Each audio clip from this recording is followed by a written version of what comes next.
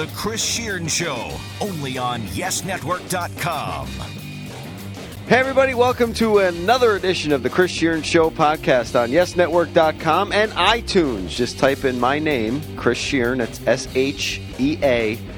SHEARN, as in nice. And you could experience this on a weekly basis with myself and my partner in crime. That's at Lou DiPietro, yes, on the Twitter machine. And you know what? He might as well just be the third person on this podcast because he's on it enough. And he actually was on the Yes Network doing our bookended, I guess, BK Connect of the year. We only did two, which is a travesty. Our first one was fantastic at Broccolino in Brooklyn in the shadow of Barclays Center. That's Devin Kharpertian of www.thebrooklynGame.com. That's dial-up. I know, but I think we're past people that. don't do the WWW anymore, so I thought we were a Throwback Thursday. That was definitely a dial-up intro to Devin. Dial up for Devin. Oh, boy. Well, there you go. You got your own little sounder there, too. What's up, buddy? Not much, man. I feel like with all this old-school internet stuff, I should go check my MySpace account to see if anybody's added me yet. Wow. See, can you ask Tom how he's doing for me? I worry about him. I think he's doing fine. Didn't he sell it for $500 million? Yeah, good for him. Moving on. Do we have to do this interview in a hurry? Are you running out of your 1,000 free hours of AOL for research?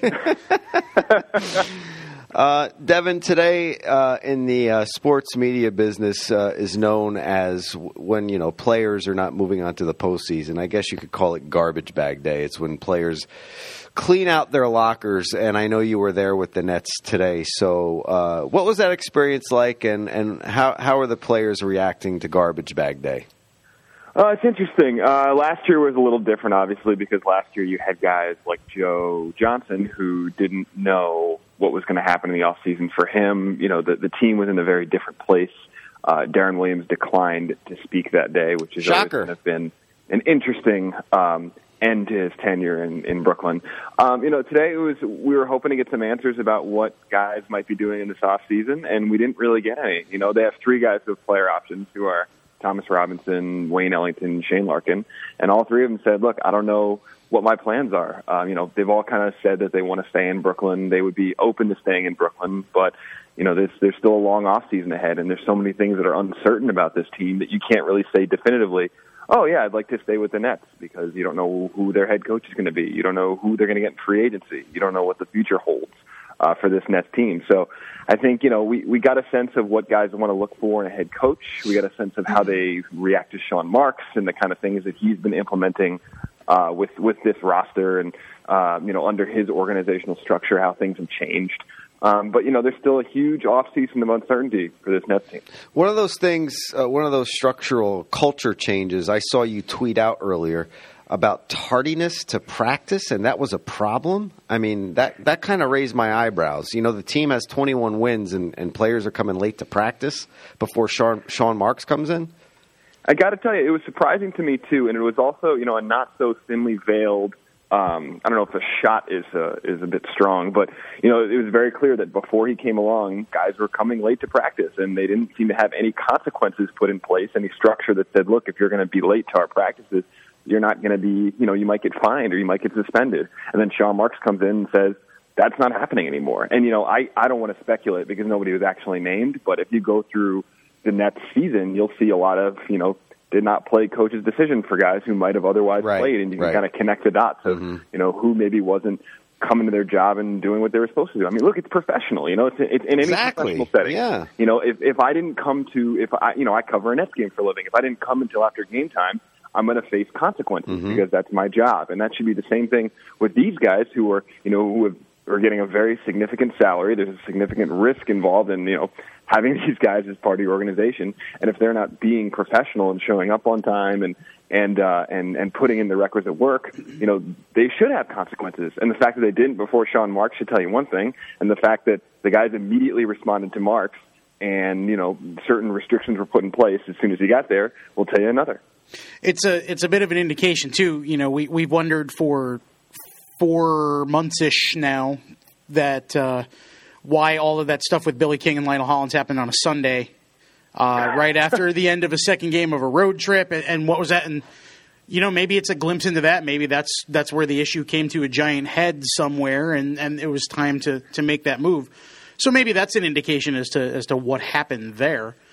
But I think you can see. I mean, you saw at the end of Lionel's tenure that the rope had kind of been let go, and the same was true with Billy. I mean, they were both kind of playing out their contracts. Billy knew that he was on the hot seat. Lionel knew that this was probably his last coaching job, and so when you have that in place, as opposed to a guy like Sean Marks, who has hopefully in his mind a long future in this league, you want to set structures out, and you want to make sure that people can respect you, and you know that you're doing everything that you can to right the ship and make it correct. And so maybe Billy King looks at the idea of guy being late to practice, and he wants to do something, but there's the fact that he might not be with the organization that much longer probably dampens his motivation to do that a little bit. And Sean Marks is the total opposite of that. So let's go into that, Devin. Let's talk about you mentioned the three guys with player options, and they were three starters down the stretch. Two guys who started, most of the games at the end. One guy that started a good chunk of the season in Wayne Ellington. But here's the question I have, and we've talked about this in the past too, and Sean Marks was evaluating talent for whatever's going to happen in Brooklyn beyond this year. Here's a few numbers. I just looking at the Brooklyn Nets schedule I kept on my desk and noted wins and losses and things, just to randomly set up this question. They were 10-27 after that loss at Detroit. That was the end of the Billy King, Lionel Hollins era. They were 11-34 afterwards, so they weren't really much worse. They weren't much better, if better at all, really, based on winning percentage, but they weren't really much worse.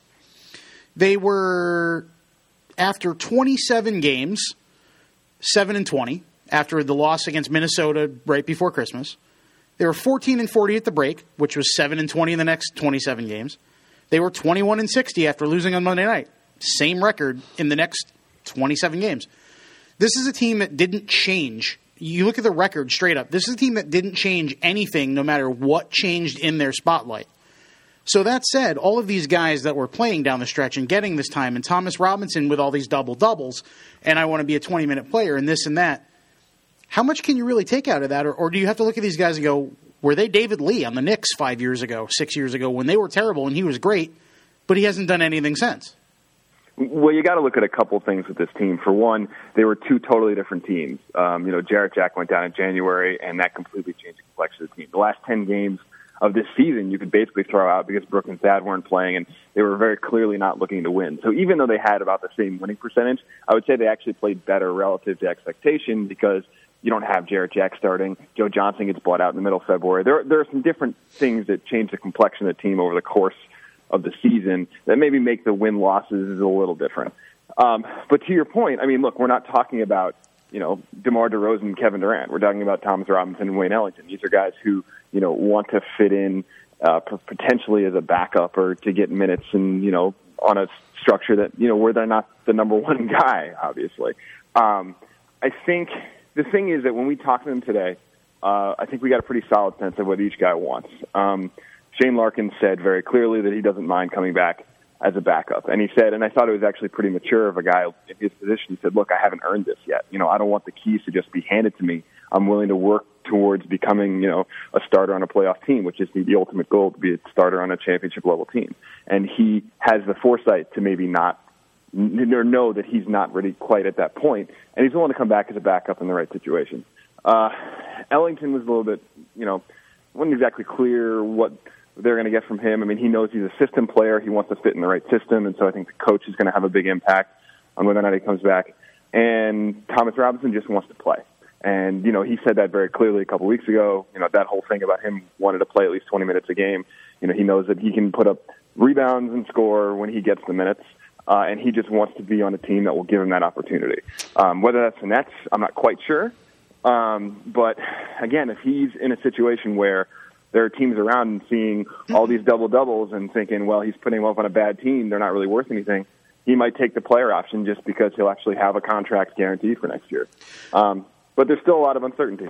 That's the big question with Thomas Robinson, because you say he just wants to play. And this is a team, Brooke Lopez and Thad Young, before they were shut down, started every game they played in. They played 25, 30 minutes a game. They are the front court. Chris McCullough late in the season looked like he was a steal at 29 because of the injury. And you know the three of them together, and Henry Sims looked decent in action, and they made some strange decisions in the front court. Bojan Bogdanovic playing the center at some points late in the season, but Thomas Robinson isn't going to get those minutes here next year. It doesn't seem, does it? So, I mean, player option aside, is it wise for him maybe to just say, you know what, I'm going to look elsewhere because this isn't the spot? You know, I think that's, again, the decision he has to make. And the thing about Thomas Robinson is that he might look at the market and he might not find another team that's going to play him 20, 25 minutes a game. He doesn't, you know, he might not be able to get that opportunity elsewhere. I mean, you look at, you know, a team like Philly where he was earlier, they're not going to be committing that type of time to him because they have all these big men out in the front court and they're going in a different direction. You know, so the question really comes down to if he looks around the NBA and sees no option to get real playing time unless he, say, goes overseas, then he might say, okay, look, I don't have another choice here. I'm going to accept the player option, and whatever comes with that will come with that. In theory, I agree with you. I think that the Nets are committed to Brooklyn Thad. I think that McCullough is going to get a lot more minutes next year because he's looked a lot better as the season has gone on. He's looked a lot more confident since returning from his injury. It was a slow burn. By the end of the year, he looked like he'd gotten a little more used to NBA speed. And I don't know where Thomas Robinson necessarily fits in that equation. Devin, all the speculation has started with the head coaches, and you alluded to that, you know, as soon as we brought you on the podcast here. And I just don't know when the dominoes start to fall as far as free agency goes. The Nets really need to have that lead voice in his position before free agency, you know, the frenzy starts. We saw yesterday, Lou and I were talking in my office, and, you know, we saw Jeff Van Gundy's name being mentioned with the Brooklyn job. And I don't know about you, I just don't see Jeff Van Gundy leaving his cushy job with ESPN and ABC to come to the mess that is Brooklyn right now. And I said mess because Messina seems like, no, in all seriousness, he seems like the perfect fit. You know, you want to grow with somebody, you want to get a culture started to form, and he falls under that San Antonio tree. Marks knows him well, obviously, and he can grow with the team, and maybe, you know, he has the respect of the Spurs players out there, and I forgot who it was on the Spurs, and I apologize, but I read an article where Messina really doesn't talk too much, but when he does, he knows the game, and these guys respect him, and they listen. So I don't, you know, Net fans might think, you know, why this guy? He might not be a bad option for Brooklyn. Yeah, I think Messina is a natural fit. I think you and I see eye to eye there. He's got connections with Marks, as you alluded to. He's got connections with Mikhail Prokhorov because he coached CSKA Moscow to 4 championships. He's a great basketball mind. He's respected around the league. He's one of those guys that's been a next-up coach for about 4 or 5 years now. You know, he was with the Lakers for a little bit. I could very, very much see that happening. With that said, I have heard the name Jeff Van Gundy more than I expected in this. Really? You know, while trying to figure out, you know, what the direction they're going to go in. Sean Marks is notoriously kind of tight-lipped about this. He doesn't let a lot go. But I've heard the name Jeff Van Gundy in more places than I anticipated when I asked around about this coaching search. I think, you know, obviously he loves his job at ESPN. I like that he's a commentator because he's a really funny commentator. Yes, he obviously knows the game. But, you know, if he's looking to get back into coaching and, you know, if Tom Thibodeau is going to be taking one job and Scott Brooks is going to be taking another job and there's not many jobs available and the Nets job is available, you know, he's already got roots in New York. He knows this market. He knows these guys. Like when they first decided they were going to leave Lionel Hollins aside, I didn't think Jeff Van Gundy was a candidate. In the past few months and the past couple weeks, and as the search gets up, he's gotten a lot more traction, I think, than I originally anticipated. That's not to say he'll definitely be the coach, but I think they're going to give him a long look, along with Messina, potentially Kenny Atkinson, potentially Becky Hammon. You know, there's a few names out there, but I would say that he's got a real chance. All right, and now that we put that out there, the coach falls into place. Now, you and I talked about this on the air on BK Connect in our last televised pregame show here on Yes, and I want to bring it back around again because I think it's worth talking about, and that is the fact that Marks in his introductory press conference, one of the comments he put out there, and I read Timmy Bontemp's his article that brought this point up, and basically Marks said, we don't have any picks now, but that too may change. So that puts some doubt into everybody's mind as to, okay, we just signed Brook Lopez and Thaddeus Young, but are we going to spin them to get picks? Do you think, now in the Brooklyn game crystal ball, you could use my head. What do you see happening as far as on that front line? Do you see Brook and Thad back here next year, or do you see one of them or both of them gone and a complete rebuild happening? Let's put it this way. If I was betting my house on it, yes, I would say that they're going to be back next year, both of those guys. I would say that it's more likely that if one goes, they both go, because there's no point in having one guy without the other. If you're going to trade Brook Lopez for 2 first-round picks or whatever it is you get for him during the free agency bonanza, then you get rid of Thaddeus Young too, because Thaddeus Young has toiled long enough on bad teams. Let me stop you right there. So you get both of them back, Net fans. You have Brook and you have Thad. If you get a guy like Van Gundy to come to this team and he's in line before all these free agents drop, does that potentially get you what's the word I want to use here? The juice to get a Kevin Durant to come to Brooklyn? Well, you could get somebody for sure. There's definitely, guys know who Jeff Van Gundy, Ettore Messina is well known in NBA circles. Jeff Van Gundy is well known around the country. Right. That's a guy who has very, very strong name recognition. He's got a pedigree, a coaching pedigree. People know who Jeff Van Gundy is. You hear that name and your head's going to turn. Mine just did. When we talked to, what's that? Mine just did. Yeah, there you go. Well, I could feel the wind from your bald head all the way. Thank you very much, Lex Luthor, as you mentioned on Twitter. Yes, I grew up wanting to be Superman my whole life, and now I'm Lex Luthor. Go figure. That's all right. I'll never even come close to Superman. There's not many 6'5" Armenian Supermans out there. You should Google the Indian Superman though, because it is pure joy. I'll give that a shot. Yeah. But one thing that when we talked to Thaddeus today, when we asked him about what this team needs, he listed a solid starting point guard and an elite wing scorer. And so, he is going to be somebody who the Nets are going to use to recruit free agents. So he is obviously going to be making some calls to hopefully some big names. And whether or not that comes to fruition or anything, who knows? We'll find out. But if you have somebody like Jeff Van Gundy already in the holster, maybe that bumps you up a little bit. Okay. But if a guy like Messina is well-versed in NBA circles, then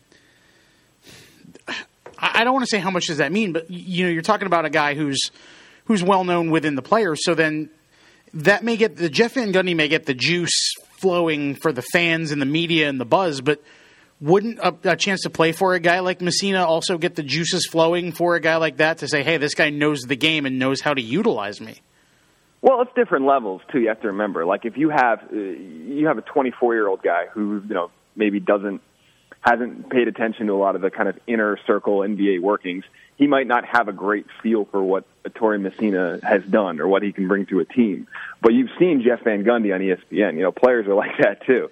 Right. And that's not to say that Messina isn't a good fit. I still think he's a great fit. He's a brilliant basketball mind, and I think over time he's the kind of guy who you can build a culture with. And again, his connection with Sean Marks, with Trajan Langdon, with Mikhail Prokhorov, as well as his basketball IQ, make him a great fit. So I think that that's if they go in either one of those directions, it's not a bad thing. It's just going to be very interesting to find out which direction they actually end up. It's interesting you mentioned Trajan Langdon, because he was going to be my next question, or talking point, I should say. Sean Marks is what he is. Trajan Langdon is what he is. Both of them played in the NBA in the last decade, it seems. So it's a very young front office. How much will that help, hurt, affect, or not affect the Nets' plans going forward in just that this is really the first time that either one of them is going through this process, even though they're doing it together? Well, again, there's a lot of room to grow. Remember, we talked about, Billy King and Lionel Hollins being kind of an old guard who had a ton of NBA experience, but probably weren't going to be building their resumes. You know what I mean? They're not building something over time. They're running out their contracts. With Sean Marks, you hope that he's the kind of guy who will instill and implement a structure that's going to be around for a long time. That said, we also thought that about Jason Kidd 2 years ago, and he's now in Milwaukee. So it's impossible to tell the future with these things. I mean, maybe Sean Marks does a great job, and he sticks around in Brooklyn for 15 years and builds a championship contending team. Maybe he doesn't do anything and flames out and heads back to San Antonio or takes another job. It's hard to really know. But what we do know is that we've got two guys who have drawn rave reviews from the organizations they've worked with. I've talked to people in the Spurs organization who have nothing but great things to say about Sean. They really wanted to keep him. And so there's a sense that the Nets are doing it right now. They're trying to figure out how to build from the ground up, and they're using a guy who came from an organization that knows how to do it right. And that's what players said to us today. They said, every single player we asked about Sean Marks today said, well, he came from the Spurs. I mean, like, there's a knowledge there that if you come from the Spurs, you're coming from an organization that does things right. And that's what they're hoping to build here. And it seems like they're going in the right direction, as is another team, and that's out on the West Coast. And saw something I didn't think we'd see last night, and that's Kobe Bryant putting up 50 shots and scoring 60 points in his final game. And I saw your tweet saying that was probably your favorite Kobe. It's the highest shot memory. Total in the last 30 years. Yeah. He has 6 of the top 8. In fact, I just saw breaking news on my phone on ESPN. Someone had to physically remove him from Staples because he's still shooting. Yeah. And yet the last shot play more times than Wilt did when Wilt got 100. Yeah. I think he did. Yeah. And the last play of his career was an assist. How about that? Yeah. Of all the things, his last play on the floor was an assist. I want to bring something up with you, Devin, before I get your comments on Kobe and why you thought it was his best the best memory you have of him, and that is one of our friends, John, who owns the diner here right around the corner. He went out there. He bought tickets a couple of months ago. He didn't pay an arm and a leg like people were right before the game was played last night, but he went yesterday morning to stand in line to get one of those snakeskin Mamba jerseys. And listen to this. And this is a horrendous job. And I was going to talk about it with Lou, and we probably will when we let you go, too. But, we discussed it preliminarily yesterday. But to me, this is a horrendous job by whoever was working at that store across from Staples Center. There were 20 people in that line. I think John told me they had 60 to 100 jerseys in the store. I think only 824 were made. 824. There you go. 824. But I think the store only had 100, maybe a little less. But John was like, all right, I'm 20th in line. I'm going to get one of these jerseys. I'm so happy I came here. Some guy at the front of the line bought all the jerseys. Oh, man. And he's going to go online and he's going to quadruple his money. They're probably already on eBay. Right. I mean, And I've seen them on eBay for $2,400, for $3,900, for $4,000. That is the worst job I've ever seen in my life when it comes to sports collectibles. For that store across from Staples to not say, no, limit one per customer. You have a line backed up 20 deep with people wanting to get this jersey, and you let one guy walk out of there with all of them? That's terrible. That's awful. Yeah. You know what, though? I don't even blame the guy. He sees the free market. I blame the store. That's who I'm blaming. I'm not blaming the dude. I'm blaming the store. I mean, I'm just upset that I don't have that kind of money to buy all the damn jerseys to make that happen. Right? Again, I'm not blaming the guy, but come on, Lakers store. Get me a sports memorabilia loan. Come on, Lakers. Yes, exactly. Yeah. I got to put my house up against it. Better, man. Bankrolled by Brandon Steiner. Yeah, there you go. But also because Kobe has such a cachet, you want to make the fans happy. You don't want to make one fan happy. Right. It's not about a market. It's about building. It's there's nothing about being a fan in that context that should necessitate. Well, that dude's going to be happy. His bank account is going to be happy. Yeah, it is. That's true. Here's one guy. Yeah. Here's the interesting dichotomy about Kobe, and let me get your take on this because we've long talked about how the Western Conference is Well, not so much this year. The East took a step forward, but in the last few years, the Western Conference has been the dominant conference in terms of wins and playoff teams and this and that. You have Kobe Bryant going into his last game at Staples Center, who's been a shell of himself for 81 of the 82 games this season, many of which he has not played in. You have the Utah Jazz, I believe it's a soft J, the Jazz, are technically still in the playoff race, depending on what happens with the Rockets-Kings game, which was also kind of a foregone conclusion because the Kings have been on vacation all season. And yet, here comes they know it's going to be the Kobe show, and Kobe still shoots 40% on 50 field goal attempts, and the 17-65 Lakers knock the Jazz out of the playoffs. What's the more egregious issue in that game? Kobe mania or the Jazz letting it happen? Well, I think the Jazz had already been eliminated by the time they were. Were they? Okay. They were. They finished one game behind the Rockets, and I know it was close. So yeah, it was a couple. I think the Rockets had already won their game, or it was a foregone conclusion that mattered. And part of why I loved that so much, and why it's my favorite moment in Kobe history, is that it was such perfect theater. Like, it had just been set up so perfectly to be Kobe's last stand. And he went out, I think, the way he would have dreamed to go out, which is that it has nothing to do with anybody but Kobe Bryant. Nobody cared what Trey Lyles did in that game. Nobody cared what Julius Randle did in that game. That game Hayward, was all about Kobe Bryant from start to finish. His numbers were on the damn floor, yeah. But what better way is there to go out for Kobe Bryant than to take more shots than he's ever taken in a game? I mean, that's just like, it's perfect. I mean, get them all out while you can. And let's be honest. The end of that game was one of the most amazing, one of the coolest ends to a game I think I've ever seen. Mamba. Kobe Bryant, one last time, icing a game. Mamba. No matter how you feel about Kobe Bryant, how you feel about Kobe, being a clutch player, if you think he, was not as great as everybody else thinks he is, or if you do think he's greater than everybody else, no matter what you think about Kobe Bryant, that was just a very cool moment. And you can't think of a better way to end his career that more encapsulates exactly who Kobe Bryant was. 44% shooting for 60 points. And on the same night, the Golden State Warriors are the winningest. Who? Exactly.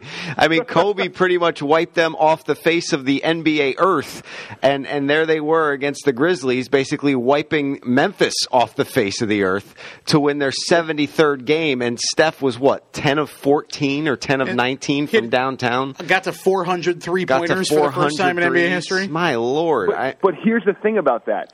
The Warriors winning 73 games, or Steph Curry hitting 400 threes, is way, way more plausible than Kobe hitting 60 this season. And that's why Kobe was so much more fun to watch. Yeah. We all knew they were going to beat the Grizzlies. And it was a foregone conclusion. We got to the point where that's routine. There is nothing routine about Kobe hitting 60 this season and just knocking out a game to close his career. There's no comparison. Just Mamba-esque one last time. This is an interesting thing also I put together, too. Here's the weird dichotomy of the season. We set a record for 73-9 is the best record in NBA history. The Sixers were one game shy of tying their own record for the worst record in NBA history in the same season. They had 10 wins? Yep. They had 10 wins. They were 10-72. That's terrible. It just shows you what, the direction of two teams. I mean, look, the Sixers are trying to be as bad as possible, and the Warriors are better than anyone has ever been. And Sam Hinkie's Tankamania experiment is over, too. But this is the list. I almost want to do a niner on this just for the hell of it. The teams they lost to, this is people who were always all season like, what did they start, 29-0 or 24-0 and 30-something in a row at home and 39-2 at home at the end and all this. They lost to the Lakers in Los Angeles, who had the worst record in the Western Conference.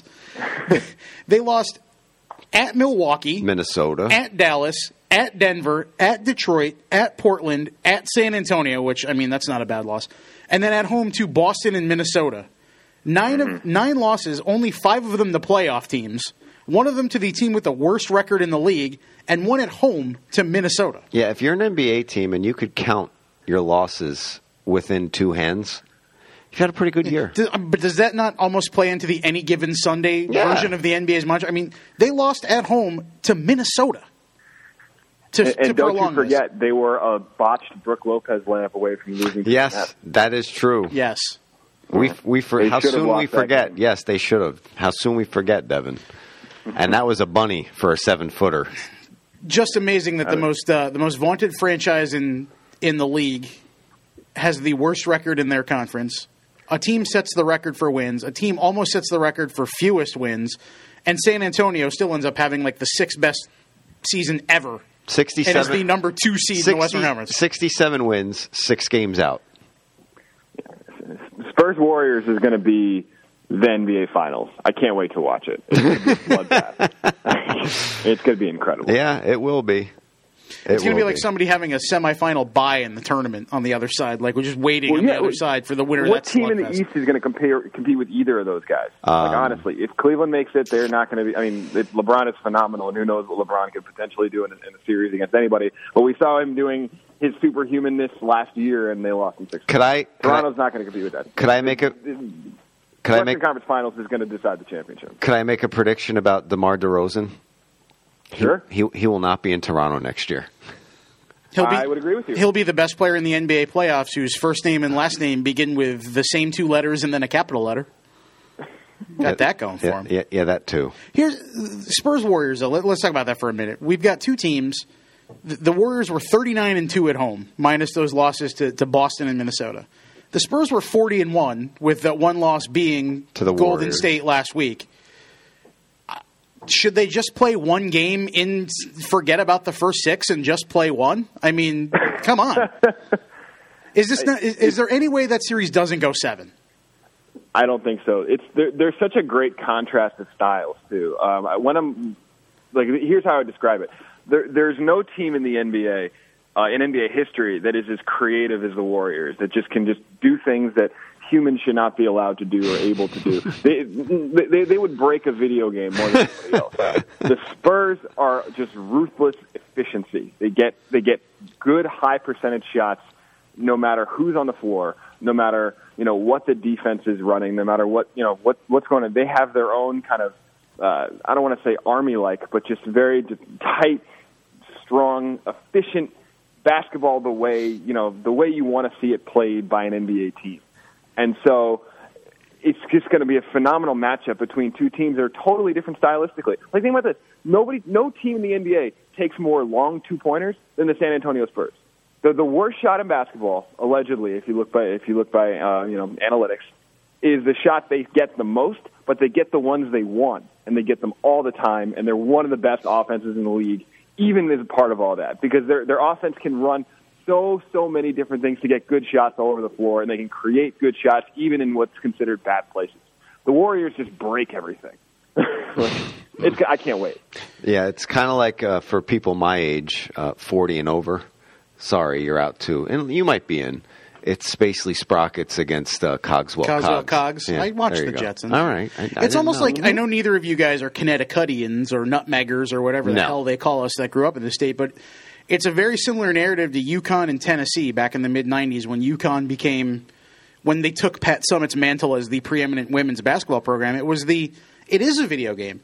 It's the well-oiled, long-time destructive machine of the Spurs, or Tennessee in that case, versus the team that figured out the NHL 94 cheat code that if you curl around the goalie, you're going to score on the wide side. They figured out how to beat the system. That's the Warriors, or UConn in that case, in the most titanic matchup of epic proportions. It's exactly the same narrative. Yeah, I can't wait for that. With a lot more 3-pointers. Yeah, that's going to be a hell of a series. We're just... So if they had 7 games, who would you pick? Like if you in that series, as to rub your own head, Chris Sheeran, and open up your own crystal ball. Golden State. You got to take Golden State. Golden State. I think I would too, but the only reason I wouldn't would be that the only real weakness that Golden State has is that they can try to get too creative and too fancy. And I think that is the type of weakness that the Spurs can exploit. This team this year, on more than one occasion that I watched them, it looked like they were actually playing cat and mouse with the opposition. There were teams that I think the Knicks ran out to like a 15 or 17 point lead. And then the Warriors said, and the Nets did too. And the Warriors just said, all right, that's enough. Let's turn it on, and bang. It's been a long time that I've seen a team like this, besides the Spurs, that are able to do what the Warriors do on a game-in, game-out basis. It's kind of the like Spurs just march you to the finish. The Warriors will just kill you whenever they feel like it. Cat and mouse is a really good way to put it. And, they remind me a lot of the 1998 Yankees. It got to the point that season, and this is pre-Yes, it got to the point that season where I loved watching the team, but there were nights where I was just like, I'm not watching. They're going to win. And the next day, you weren't shocked when you opened up the page. Oh, another sweep. Another series sweep. Big deal. It got to the point where... What happens when we win 110 games? Right. I mean, you got so cavalier about the damn season. Cavalier. Ooh. Cleveland. Was that a Freudian... Ooh, are they going to beat the Warriors in the finals? No. There wasn't even any hesitation. And LeBron can talk about it when he makes the decision part 3. I'm going back to South Beach sometime this July. Devin, can you imagine what will happen to Cleveland? I mean, they reestablished that huge picture on the side of the mural there with him on it. Just one more quick one before you go. I know we've had you on for a while. What would happen in Cleveland if that did happen? They'd fold the city. I mean, that... I mean, not only is he so much of their economy, he's just like they built their hope and lifeblood on that guy. I mean, even if he doesn't win a title there, just like him being there for the rest of his career is, I don't want to say a foregone conclusion, because LeBron has proven over the past decade that he doesn't really care to do what other people think he's supposed to do. Right. But if he left, I don't know what. I think Cleveland would it'd just fall apart. I think it just fall to shambles. I mean, they could lose in the finals. He could leave, and he can continue to be the Phil Mickelson of basketball. But just losing, can't get it done in the clutch. What did they win? 2 titles in Miami out of 4? 2 out of 4. So 2 out of 4, and he's 0 for 2 in Cleveland. Yeah, his first go around in Cleveland, you got to give him a little pass, though. He did that by himself. Yeah. It is incredible that he's been to the finals 6 years in a row. I mean, that is just an unbelievable. It's unbelievable. Absolutely. Just the mileage on that guy's body and the time he's put in, and just year after year, he's not like we think of the season as an 82-game season. For him, it's a 100-game season. Yeah, every time. Every time. That's an excellent point, Devin. On that note, we're going to let you go. 40 minutes is more than you needed to give us, but we appreciate it, buddy. Anytime, man. I love talking to you guys. Yeah, well, the feeling is mutual. Believe us. Absolutely. All right, guys. Devin, take care, brother. Take care, Devin. Later. All right, there he goes, Devin Kharpertian of the BrooklynGame.com. Follow him in the offseason, Nets fans, and just NBA fans as well. Devin does a tremendous job, and his writing is phenomenal. He makes you laugh, and he also informs you big time as well. And he'll be clutch going up to free agency, and as that whole thing unfolds later in the summer. And follow him on Twitter. It's at UUORDS. So the W is like a W. Get it? It's a play on words. It's by a words. play on words. Words. Yeah. He's Devin's tremendous. I just thought Warriors Spurs. It's going to be like the Highway to Hell versus the Baton Death March. Not too many 6'5". Not too many 6'5" Armenian supermen. Unbelievable. I just want a poster. Can we put... I can't think of anyone whose name begins first or last other than him with an M, but can we just get the Splash Brothers and Maurice Spates on a poster as the new Run TMC? Nice. I mean, I don't think there's anyone else on the Warriors that has a last name that begins with M, unless I'm spacing on somebody. But Maurice Spates definitely fits the bill. Plus, he would definitely fill most of the poster because he's a big dude. Yes, he is. But I want to go back to that Kobe thing, man. I can't begin to tell you. John still got the jersey. He did. He did. Yes, he did. But still, come on. What do you do? Don't you see the line? Can't you say no, sir, one per customer? You can't buy them all. You would have to put that up ahead of time. I'm looking for the Warriors roster right now. That is a horrible, horrible job. Come on, Staples Centers. Staples Center, you're my go-to-the-week for the week of that. You can't blame the NUBA for that one. That's straight up on the Staples Center store or whatever the staff. hell it was. All right, let's take a look here. Warriors roster 2016, which is their current roster. It's definitely not going to be Festus Ezeli. He's not going to be the... although I love his first name. It's Festus for the rest of us? Yes. All right, let's see who we got other than Thompson Curry. Andrew Bogut, no. Brandon Rush, no. Harrison Barnes, Ezeli, Iguodala, Livingston. James Michael McAdoo, I suppose, could be on there. That's it. Kevin Looney, Leandro Barbosa, Ian Clark, and Varejao. All right. So it's Maurice Spates or James Michael McAdoo in the middle of Thompson and I'd Curry. say Spates. Yeah. Yeah. McAdoo was good in college, mostly because he probably didn't have to take classes. He did go to North Carolina. And how about Varejao? Cleveland cuts him loose. And where does he wind up? Golden State. On the best team in the freaking league. Oh, my God. Kind of an unbelievable arc, if you will, for him. He's been on the Cavaliers, or had been on the Cavaliers for a long time. Sideshow Bob. During the good and bad times. Mm-hmm. Now he ends up on the Warriors. The upside, the downside, the upside again, and now the best team in the freaking league. Good for As long as he doesn't turn into a Karl Malone or a Gary Payton who goes to Los Angeles to chase a ring and, comes up short. Yeah, kind of thing. That was... Not that he was chasing a ring, but, they didn't all work out as well as Ray Bork getting traded to the Avalanche did. Yeah, I think, to me, it's Warriors and Cavs. I'm not really going out on a limb here. I know the Cavs haven't played, but you wait. Wait until the postseason starts. I think, yeah, Boston has played well against Cleveland this year. Boston's been up and down all season long. Yeah, but they've played well against Cleveland this year, so that's maybe the only thing I can see preventing a Spurs, Warriors, Raptors, Cavs Final Four. Is if Boston gets hot. I mean, a lot of the teams in the East that are in the playoffs are. You kidding me? Talking about playoffs. The Celtics haven't been there very long. Right. The Pistons, this is their first year back into relevancy after a while. The Hornets haven't been a stalwart of late. You're missing the Hawkses and the Netses and the Knicks from a couple years ago and the Pacers of the conference. It's not as top heavy as it has been. It's very, very well spread out. I think 4 teams tied for the middle 4 spots. In the West. In the East. The West was tight, too. The West was further down.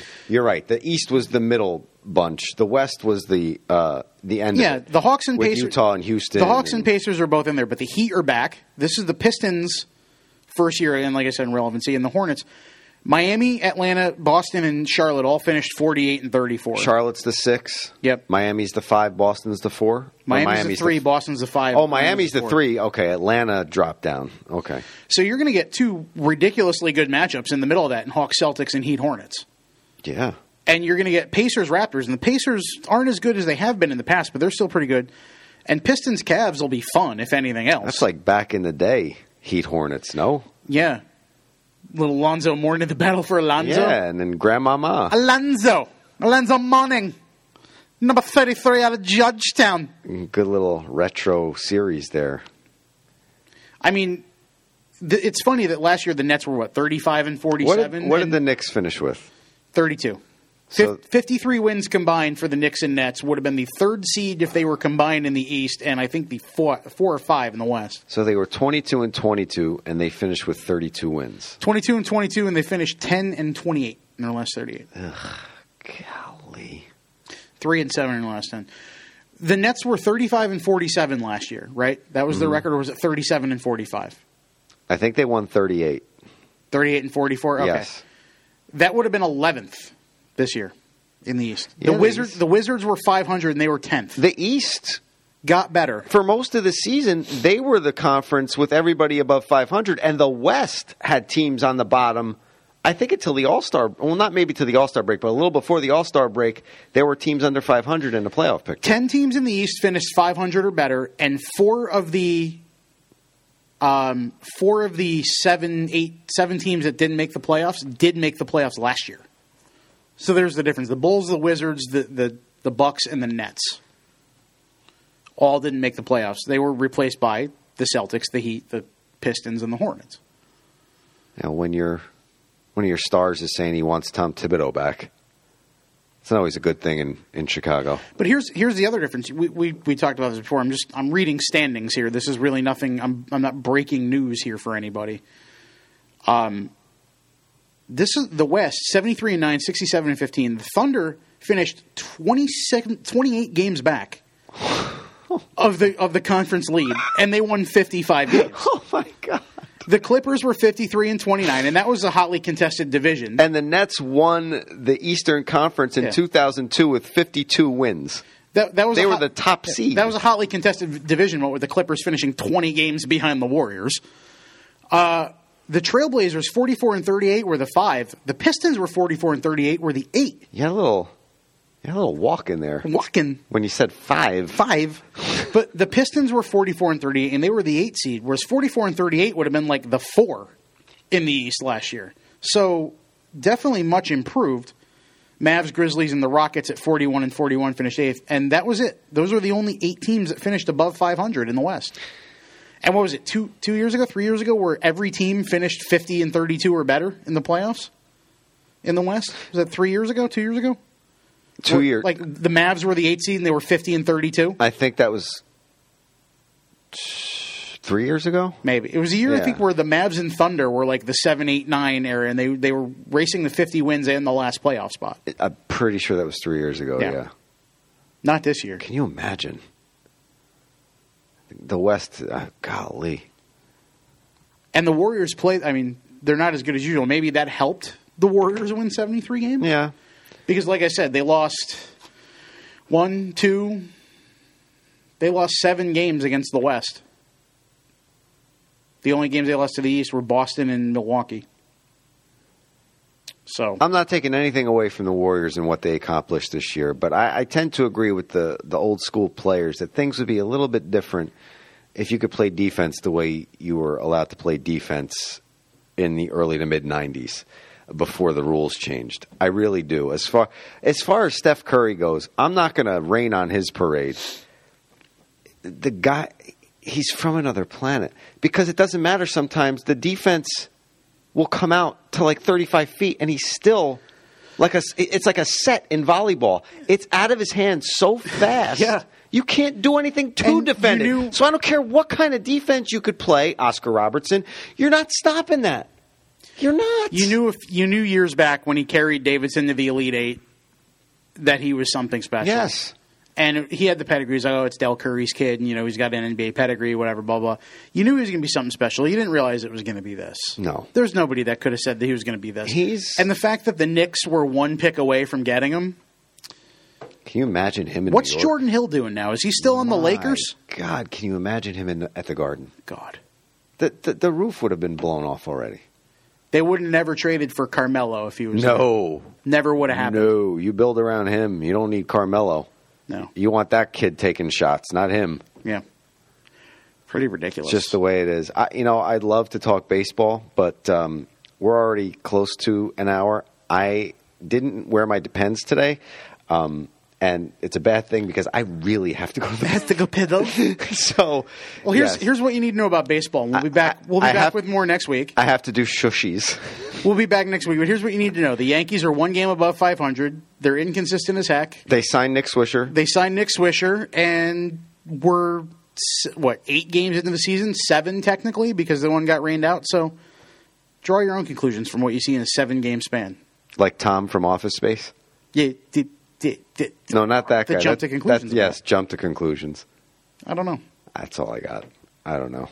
We'll be back on the reg next week. This was more basketball focused. I apologize for Monday. That is on me because that was our last net show. So I went to the diner and I was talking to John about his flight out to L.A. to see Kobe in his last game. And I said to myself, you know what? Let me buy a nice dinner for the crew for helping us out, making me look pretty all year, which is tough. So I waited for a gigantic pan of penne vodka with sausage. And a gigantic tray of garlic bread. And that kind of pushed me back to about 5 o'clock. I did my Nets prep at the diner, and I had to wait for that. And I brought it back, and that's why there was no podcast on Monday. So that's on me, not on Lou. It's on me. I take the hit. But next week, as he said, we'll be back on the reg Monday and Thursday. And Thursday, well, we might have to do it on Friday because Thursday I think I'm going to Scranton to see Mr. Swisher. We may have to go Wednesday, actually, because I'll be at the stadium. Okay. Much of next week. So Monday and Wednesday. Wednesday. That's fine. Sold. we also have to talk hockey, and the Rangers might be done by that time. So we'll find out. All right, boys and girls, thanks for listening. We'll see you next time here on the Chris Sheeran Show on YesNetwork.com and the iTunes Podcast Network. Later.